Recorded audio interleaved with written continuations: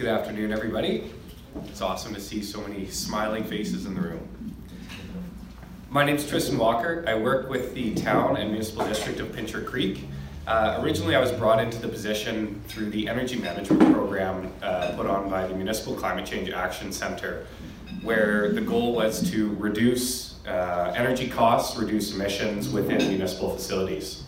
And so through that, I got to kind of get anything that had relation to climate change put under my responsibilities. And so one of those projects ended up being this Climate Adaptation and Resiliency Plan. And so this was a plan that was funded 100% by the Municipal Climate Change Action Center. And we did it in partnership with the town and the municipal district of Pincher Creek, as well as the Piikani Nation. We engaged with All One Sky Foundation, who was a consultant, as well as the Prairie Adaptation Research Collaborative out of the University of Regina and the Resiliency Institute, which is a charity. The goal of this plan was to prioritize the climate risks that were facing the town of Pincher Creek, acknowledging that even without climate change, we are still seeing things today that are putting the infrastructure, the citizens, and the health of the people at risk within the town and municipal district of Pincher Creek. Moving into the future, we understand that this is potentially going to change, and it's our responsibility as a municipal district and a town to get ahead of that and understand what the potential changes are so that we can be prepared for them as they come. In saying that, the deliverable from this study was a climate adaptation action plan to address and prioritize climate risks and how we can adapt them into the future. Now, before we get started here, I just want to clarify the difference between mitigation and adaptation. So mitigation efforts are trying to reduce the impacts or the things that will cause climate change. So whether that is greenhouse gas emissions, whether that is forest fires and all that sort of thing, that is all on the mitigation side. And this plan focuses specifically on adaptation, which is understanding that the climate is as it is today and is potentially going to change. How do we as a society, as a government, and as citizens respond to that and adapt so that those risks that are in place are going to have less of an impact on us? So that was the focus on the right side there of this study.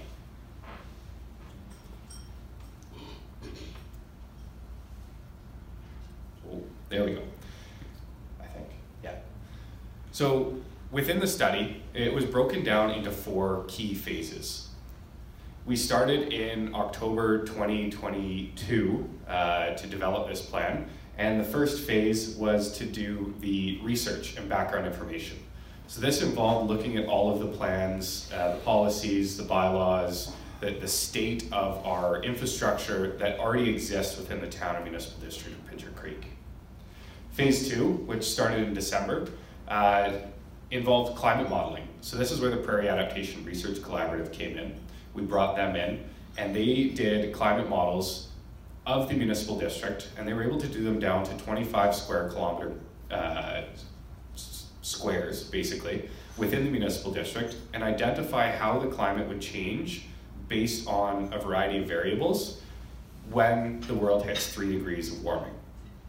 And the way they did this was they looked at the history of the area and the variables that were associated with what happened to the climate, and then they projected that into the future based on what they were seeing and what the projections would potentially be. The second part of that phase 2 was a community survey. So throughout this entire process, it was very important to us to understand what our community felt were the risks, where they were worried about what would happen with climate change, where they were worried now. And so throughout that survey, we did our best to respond or to engage with all of the stakeholders within our community. Phase 3 started in February 2023, and that was a climate risk assessment, the climate projections report, so Prairie Adaptation Research Collaborative released their report, and then a community open house. And so that community open house, we brought or invited community stakeholders to come to the table and to look at the risk assessment that we had done based on the results of the survey and the climate risk assessment that was done with stakeholders throughout the municipal district and the town. So this included municipal staff, charitable organizations that worked within the area on land use, government organizations, as well as just general community members that we did this risk assessment. And then finally, we did an action planning session and the final climate adaptation plan, which included a takeaway brochure that we try and make available at both the town and municipal district office for residents and stakeholders to take away and understand what the highlights of that plan were without having to read the 150 pages. So a little bit of background on our community engagement. We had 211 valid responses from our survey. We felt that it was correlated well with the statistics that we had of the population within the town and municipal district. We did find that there were a lot of robots that responded. However, we didn't include those ones because we felt it would skew the statistics a little bit. It provided us a lot of insights into potential risks and really helped to guide where we were going to do the risk analysis and the impact measurement of those risks. Because people had the opportunity to include what they thought would be the risks, and we used that to inform the work that was done in following. The picture on the right there is an open house that we held on April 13th to present and discuss these climate risks that we had, and then provide an opportunity for the community to come up with adaptation measures. So understanding that there is a lot of skill sets within the community, a lot of deep knowledge that could potentially offer up adaptation measures that we wouldn't have thought of. And so by being able to bring out all of these people to put their heads together and to collaborate, to come up with ideas, it was able to add depth to our adaptation plan that wouldn't have been possible without it. And so we were really happy to have about 40 people come out for that and engage in a 3-hour session. We had poster boards set up around that analyzed all of the different risks and offered people an opportunity to discuss and write down and all that sort of thing. Now, these climate projections, and so this map on the left is an example of the changes in number of hot days that we're going to see when the world hits a 3-degree warming difference. And so we made these maps for a variety of different factors. We looked at spring precipitation, at summer precipitation, winter precipitation, the number of frost-free days that we're going to be seeing, the number of hot days, the number of very hot days. This can all be found on our MD of Pincher Creek website. I won't go into too much detail about all of the different kinds, but it really is quite astounding how the Prairie Adaptation Research Collaborative was able to narrow down what we would see within the municipal district of Pincher Creek. So as you can see on the left side, where we have all our mountains, we're not seeing a very high increase in the amount of hot days. But as we get more east throughout the municipal district, we get to an increase of 27 days above 30 degrees Celsius in the municipal district. So the town is kind of in the middle right corner there. I don't know if I can get my mouse to show. No, oh, there we go. So town's right here. So that's gonna see about an increase of 22 days that are hot.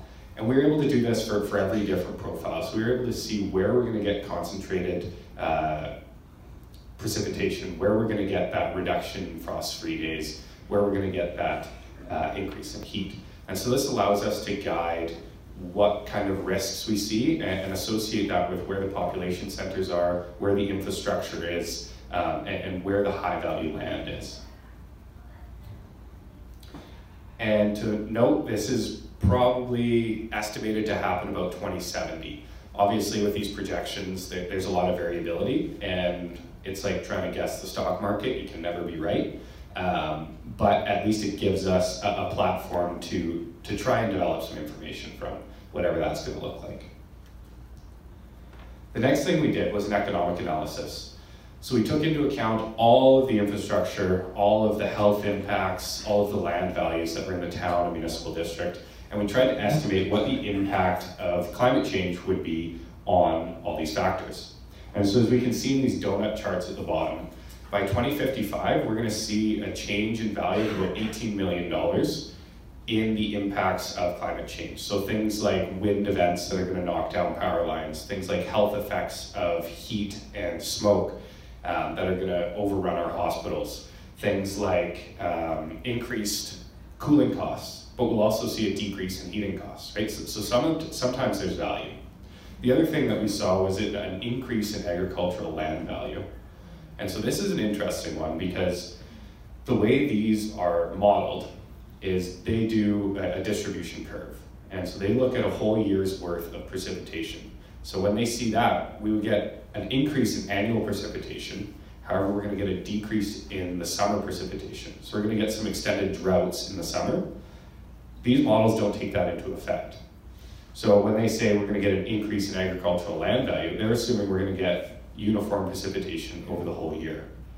Realistically, if we're getting droughts throughout the summer, that land value probably isn't going to be as high as projected, right? So, like I said, these aren't 100% accurate. They're probably not going to happen, and they need to be taken with a grain of salt, but they give us an idea. And so by 2085, we're seeing a change in value of about $33 million in the effects of climate change. And one of the big reasons for doing an economic analysis like this is it allows us to create the investment profile of the adaptation measures. So if we don't have an idea of how much things are going to cost, how are we supposed to justify spending money on things to stop those, right? And that's where this really comes into help. And so generally with adaptation measures, we're seeing an investment payback of 4 to 5 to 1. So for every dollar you spend, you're going to see a savings of about $4 or $5. And so that's allowed us to justify hopefully putting some more budget towards a lot of these measures in the coming years. Looking at our climate risk assessment, so going into acknowledging where all of our citizens through the survey thought there would be risks, where there's classical risk that's already been identified, such as wildfires and droughts and water shortage and all that kind of thing. What you do is you take a likelihood score. So the likelihood that it's going to happen. When you come to an overland flood, that's not very likely in Pigeon Creek. But when you multiply it by your consequence score, the consequence of the creek itself flooding is very high, right? You lose a lot of land value, you can lose properties, you can lose people's livelihoods. And so that gives us our overall risk. And that's how we did the initial baseline assessment to identify what the top risks in the area are. And those risks are shown here. So on the left side, we have the unlikely things. So you can see up in the top left, the river and creek flooding, the overland flooding. More possible are wildfires and droughts. And then almost certain we see wildfire smoke. Even this year, it was awful, right? Last year, it was pretty bad. That's not going to change. We see the extreme heat, loss of winter recreation. So as we get those lack of frost-free days, the people that come sledding in the Pigeon Creek region, right? They're not going to be able to access the sledding terrain because the valley bottoms aren't going to have snow. We're not going to see that cross-country skiing access anymore. Castle Mountain's going to have to spend more money on snowmaking because there's not going to be enough snow at the base of the hill for the amount of days that they need in order to operate at a profit. And so all of these things are, or the ones in the orange are what we identified as our top risks in the area. So to go over those again, we have river and creek flooding, wildfire, drought, water shortage, extreme heat, loss of winter recreation, and wildfire smoke. The rest of them were identified as risks. However, for the purpose of this, we had to narrow it down a little bit for the adaptation measures so that our scope wasn't so big that we're trying to tackle every single problem that exists. We're going to try and get the ones that are going to have the most impact and are the most likely. So again, those are our priority climate impacts.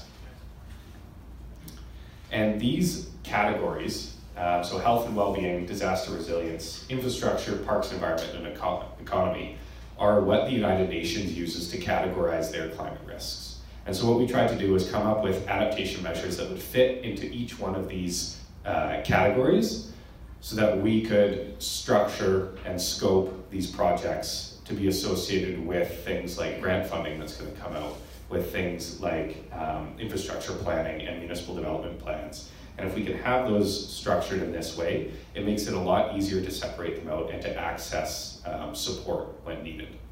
So the vision for us is to create a region that is safe and resilient for all to enjoy responsibly. So to give you a little bit of background on some of the actions that we determined to be options. So within the health and well-being, so support community gardening was a big thing. Give people access, this is not only a health benefit, but it also allows for food security. So in times of drought and high food costs, that there's a small area within town that people can grow their own food, or grow their own food on their own properties. The next would be to install outdoor water features. So this helps with the extreme heat events. Obviously, when you have a drought, outdoor water features probably aren't the best thing to do, and so that there's going to have to be some kind of control measure in place when you decide to operate those or not. But for example, we have a great pathway that goes down the middle of Pincher Creek, and if we were able to install water fountains and that sort of thing, it keeps people hydrated, allows them to still get outside in those extreme heat events in hopefully shaded areas, and stay healthy in doing so. Then we have upgrades to our spray park. So we have an awesome spray park right now. It's somewhere kids really like to come hang out in the summertime, but it's not that accessible to other segments of the population, whether that be your teenagers, your adults, or your seniors. And so the idea of this would be to increase the accessibility of that spray park by adding some shade structures and potentially some other activities for other people within our population to enjoy. We also have purchasing temporary shade structures and installing permanent shade structures. Obviously for these, in those extreme heat events, you want to be able to go find somewhere that's shady, but stay outside, right? Get that fresh air, be healthy, but not be in the direct heat.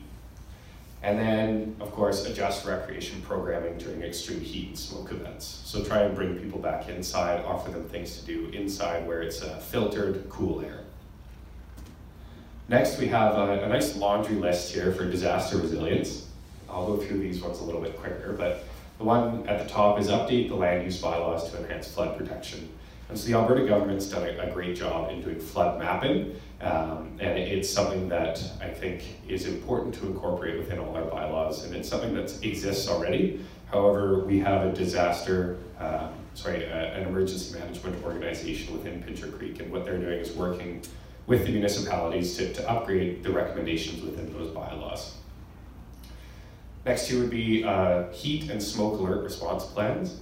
So supporting our community in helping them be aware of when it's dangerous to be outside because of smoke and heat and what to do in those cases. So whether that's go to a cooling center, things to do to your own house, kind of access and egress to different areas and all that sort of thing. And that's something that our emergency management organization is also working on. We also have a homeowner climate change vulnerability assessment kit. And so the goal of this is to give homeowners basically a checklist or a little game where they can play and they can understand how vulnerable their own property is to climate change. Whether they're on a creek, whether they have air conditioning or not, what kind of filtration they have, the insulation on their properties, if they have a lot of built up infrastructure within tree areas with a lot of downed brush and that sort of thing, you're going to be at an increased wildfire risk. So giving people an opportunity to do the assessment themselves without having to go to each house individually.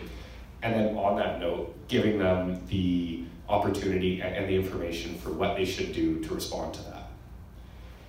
A couple other ones here, we have a drought response plan, and that's something, I don't know how familiar everyone is with Pincher Creek, but currently our freshwater intakes are above water.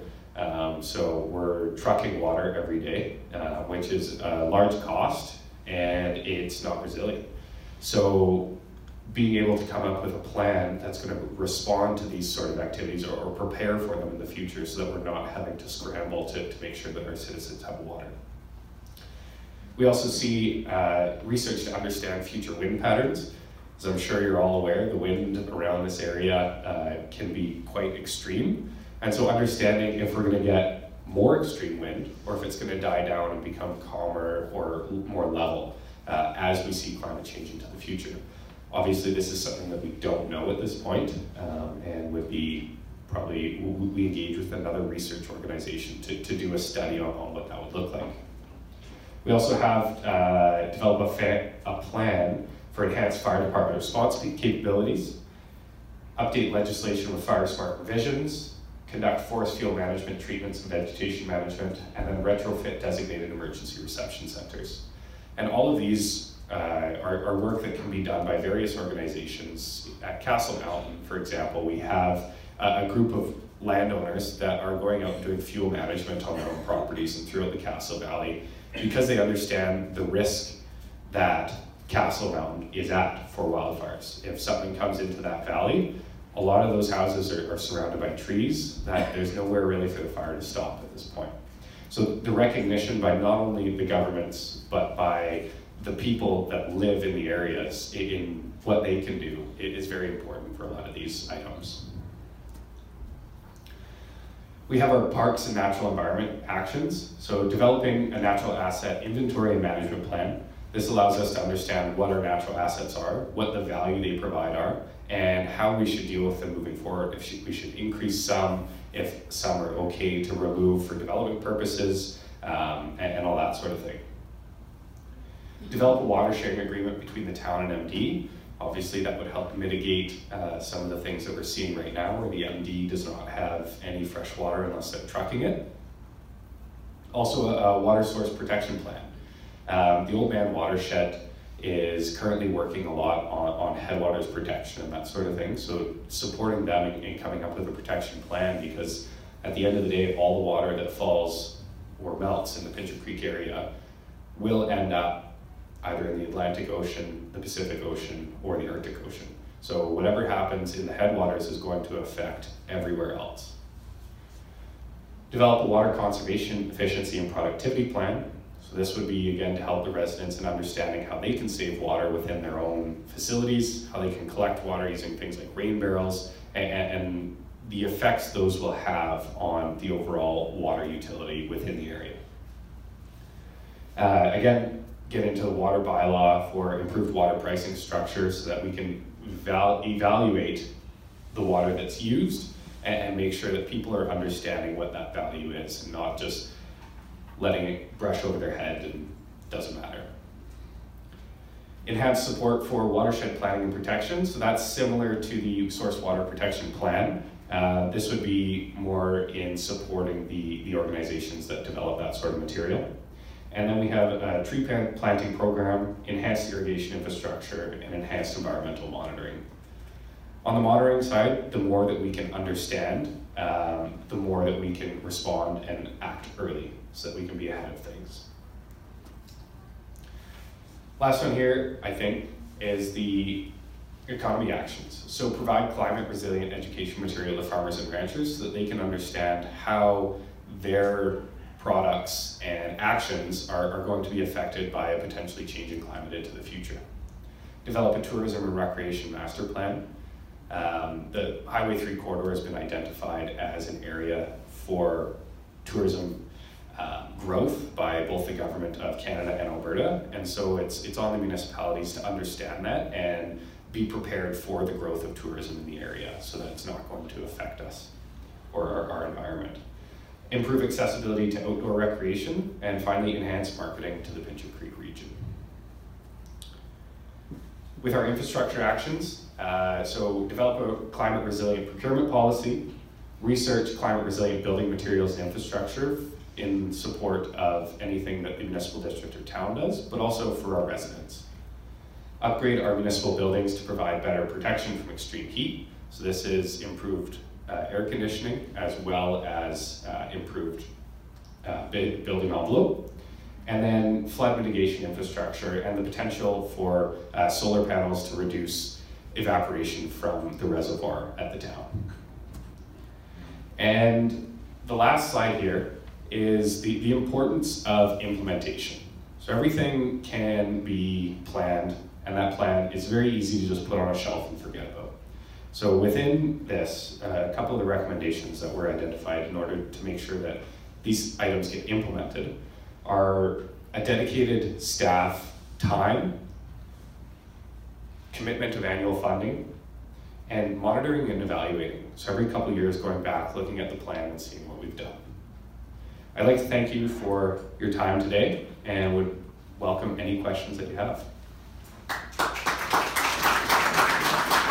We move into questions and answers. There are some thank yous that I would like to pass on. First of all, thank you to LSCO for donating the room. We can help them by buying food out when we come to our meeting. I thank the University of Lethbridge, Shaw or Rogers TV, the Lethbridge Herald for their coverage when they provide it, and most of all, thank you for coming out today. We appreciate your attendance. The next week's speaker is Markham Hislop on unethical oil and gas, Alberta's shameful secret. So we'll begin the question and answer period. You mentioned these. That was on the other side of the page. I couldn't turn it fast enough. On your table there is the change or folding bill jar. We would appreciate your contribution to SACPA, and you can also purchase memberships for our organization. So we'll begin with the questions and answer period. I will ask the speakers to line up on this side, and we'll turn it back over to Tristan in a moment. Please keep your questions short and brief, and we get through the questions that you do have. Thank you. Awesome. Hi, Tristan. My name is Henning Mundel, and where you ended, I guess my question could lead into another whole session, because yes, you basically provided all develop. Okay, now implementation. So my question is sort of twofold. What kind of time frame is forecast for the implementation of various aspects? And secondly, what are the sources of funding? Very good question. So to answer the first part, the time frame on the implementation of these things ranges depending on the scale, obviously, of the implementation measure and how critical it is to get it done. So within our report, we ranged it from about 2 to 10 years in getting some of these things done. And if you'd like to read more about that, you can access the report itself, and it'll outline how those numbers kind of came up. Where the funding's coming from, so like I mentioned, we're seeing payback anywhere from 4 to 5 to 1 for dollars spent versus dollars saved. And one of the interesting things is we're seeing insurance companies getting into investing in adaptation, because they're the ones at the end of the day that are on the hook for any of the destruction that happens due to climate events. And so if they can spend $4 to $5 up front and save 15 to 20 in the future, that's a really good investment for them.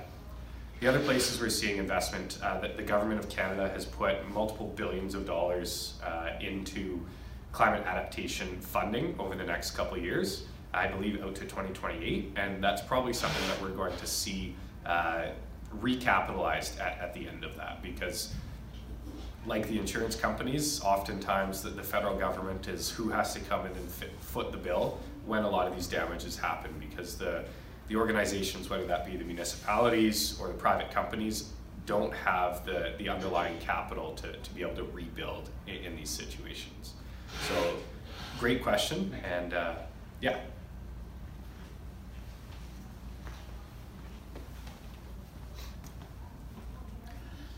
Hi, my name's Tom Moffat. Thanks, Tristan, for your presentation. It's very informative. I was wondering if the infrastructure side of things, you had taken a look at the municipal electrical grid at all, because I know one of the big adaptation things is people talk about electrifying everything. You know, get way more electrical appliances in your house. You have to upgrade your connection to the grid, and that's not always possible given the infrastructure available, and if you throw in electric cars and other things. So did you guys get a chance to take a look at that at all?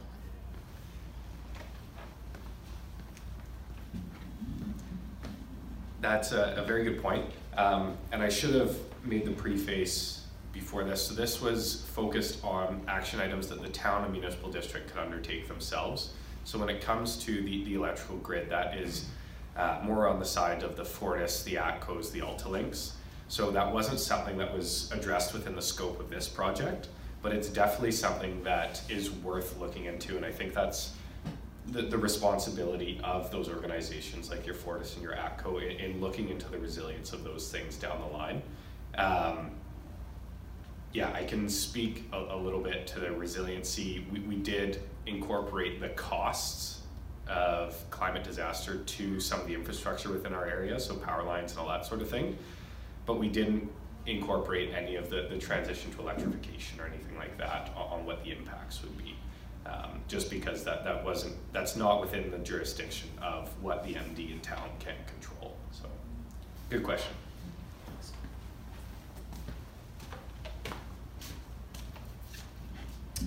Christian, thank you for your presentation. A lot of detail there to absorb. If you gave background on this question, then I missed it. But your projections seem based on an increase in temperature of 3%. I'm not a climate expert, but I had the impression that was on the high side. I wonder, you want to say more about where the background to that 3% figure? And what timeline? The name. Your Oh, name. you know his name. No, My name is Terry Shillington. Your name is Christian.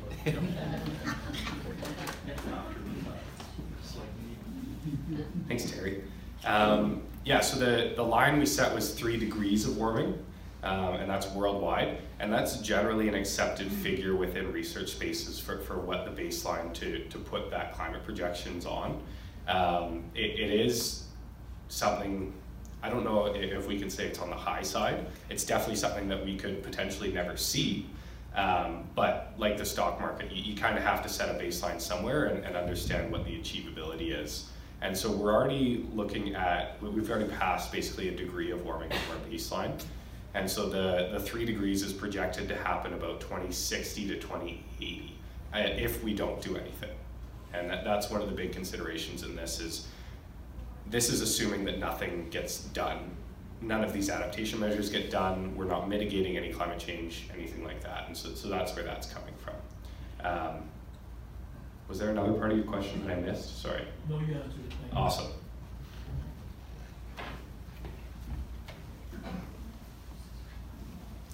Belinda Crowson, thank you for the presentation. It gave me a lot to think about. But when I see these sort of plans, they often don't include that wild card factor. For example, the modeling I've seen is we're still livable. We get warmer as long as we can keep our water. We are still livable. But there's going to be a lot of places around the world that aren't. And I never see things like migration factored into these sort of plans. Because with the migration patterns we're seeing, a place like us that's livable is a lot of people are going to move here. So did you consider that at all in your plans? And have you ever seen that kind of wild card figured into these type of plans? Because it's going to dramatically affect our communities.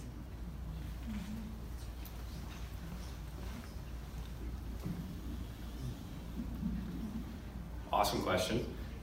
It's something that we considered at the outset of the plan, but one of the considerations with this is you can really let that scope grow as big as you want. And so we had to kind of draw a line somewhere. And so we ended up not including things like changing food sources or immigration and that sort of thing, just because it's not local to our area per se. Of course, if people come and we change what kind of food we're growing in our supply, it's going to end up being local. But within these projections, it's very hard to quantify that, right? Because it could be such a different range. And so absolutely, you're right, it could have a major effect on our areas, but within that effect, we're still going to see all of these things that were listed here as critical, regardless of whether we get immigration or not. And so the idea was that we're going to focus on things that are going to be related to the climate change specifically in the area, as opposed to climate change in other regions. Because of course, we're going to see that difference in other regions, but we don't have the capacity to model out where is going to be livable and how much of those people are going to come into the Pitcher Creek area. So I think on a United Nations scale, on a federal scale, that's definitely something that needs to be considered, and I think it is. But within our municipal district and the town, it's not something that was included within the scope of this project.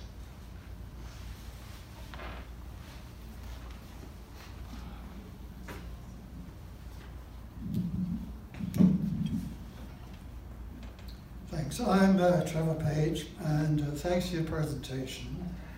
And congrats to Pincher Creek and to all of those with you that have done this study. Really good to see this kind of work is being done. It's needed worldwide. I wonder if you could elaborate a little more on the economic side of things in relation to your projections, particularly on agriculture and climate adaptive crops. What do you see, how do you see farmers switching in the area in the years ahead? Thank you.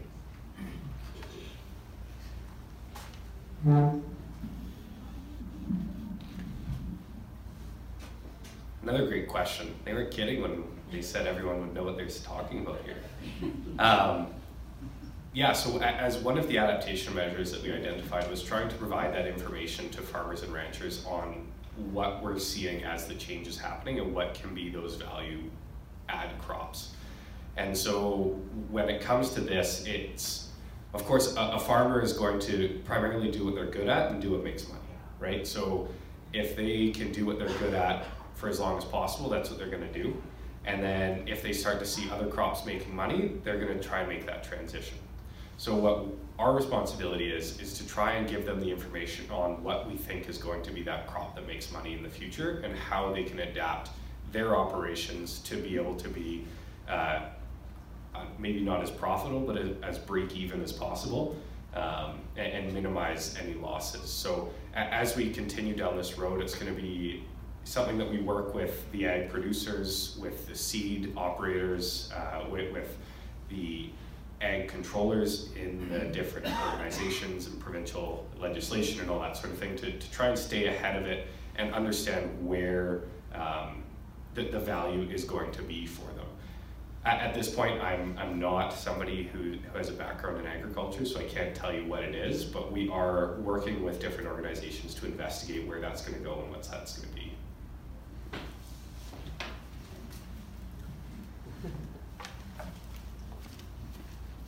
Thank you. Thanks for your presentation. My name's Mary Shillington.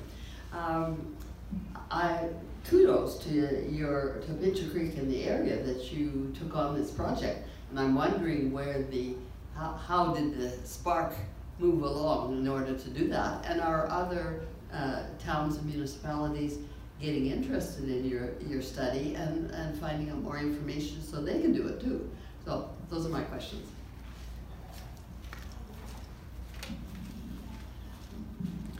So the driving factor between, holy moly, the driving factor for doing this study was from the Municipal Climate Change Action Center, who put together a funding program to offer 100% funding for municipalities to undertake these kind of studies. And so that was identified within our municipality last July. And so we started on the process of figuring out what that study would take and then obviously applying to the funding stream. For your second question there are quite a few municipalities that also undertook a similar study through that funding stream. And we have received a lot of feedback and questions about it for people to understand what we did and how they can integrate that into theirs. Most notably, the Alberta Municipalities Organization proposed to take this study to the Canadian Pavilion at COP28. And so unfortunately, we didn't get selected for that presentation, but it's definitely gaining a little bit of national attention for sure.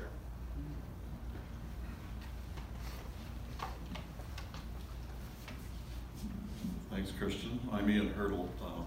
As a part-time resident of your area, I've got two questions. One is the Piikani Nation, how did they respond to this and partake in it? Because sometimes they're outsiders, and in the last 5 years they begin to do a lot of the farming themselves, and that's been a huge change. My second question is, you've had water resources where you're really low this year.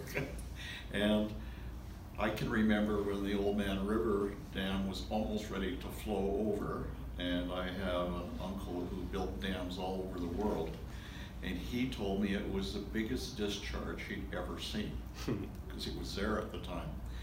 So you have the streams of huge amount of water, little, how does your projections try to adapt to that?